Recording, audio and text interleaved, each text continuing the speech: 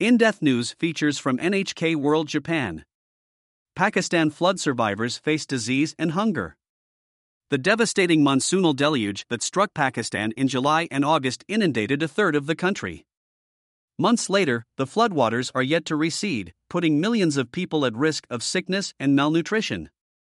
In a climate disaster of epic proportions, the downpour washed away roads, homes, and crops, killing some 1,700 people and displacing tens of thousands. The government estimates the cleanup operation will cost Pakistan's struggling economy more than $30 billion. Survivors face waves of disease. For now, though, a more pressing concern is the inevitable surge in cases of malaria, dengue fever, gastric infections, and other diseases. According to the Directorate General of Health Services in Sindh, one of the worst-hit provinces, between July and the beginning of October, almost 350,000 people were suspected of malaria, more than 700,000 had some form of diarrhea, and over 770,000 reported a skin-related ailment. Malaria cases are up because of the stagnant water, while the incidence of diarrhea is at least 5 times greater than normal, says Associate Professor Tufail Ahmed Sumro. The Ghulam Muhammad Mahar Medical Hospital where Sumro works is packed with patients. In order to treat everyone, particularly children, staff have been forced to put 3 or even 4 patients in a single bed.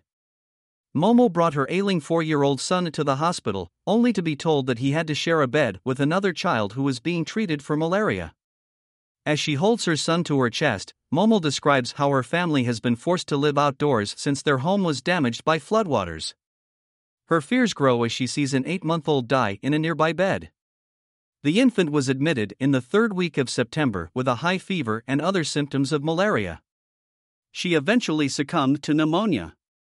One doctor who spoke to NHK on condition of anonymity said that he recently returned to duty after being hospitalized for 3 days with malaria himself. He said many other medical workers are also getting sick. Malaria is a serious concern.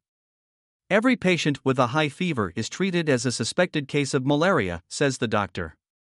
Outside the hospital, parents and guardians who can't afford accommodation have set up makeshift camps as they wait for family members to convalesce.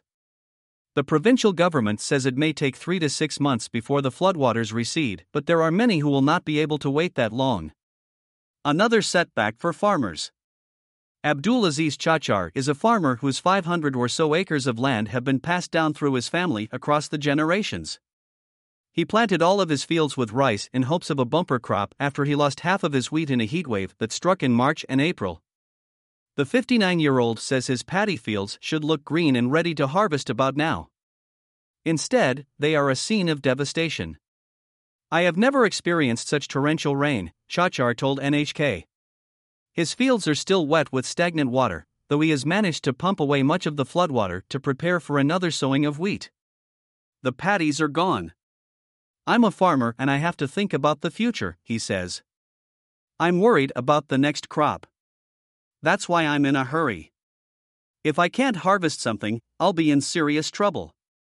The floods are just the latest in a worsening series of climate-related disasters to hit the agriculture sector in Pakistan, where many farmers work small plots. A shortage of homegrown wheat has forced the government to import 3 million tons earlier this year. Chachar says the setback has him up against a wall. "I pretend in front of the family that all is well, but in reality, things are very bad indeed." In the province, authorities say the disaster wiped out more than 3,700,000 acres of agricultural land and killed 435,000 head of livestock, creating a crisis that is forcing many families to go hungry. "People are running short of food, leading to malnutrition among children," says Associate Professor Sumro at the Ghulam Muhammad Mahar Medical Hospital. Sumro worries that the worst is yet to come. "There are still people stranded by floodwaters, but we have no idea how many," he says. This means that the number of sick people will only increase. He adds an ominous warning. "Next, we will face such things as hepatitis A and typhoid." Nazar al-Islam, NHK Islamabad Bureau. Producer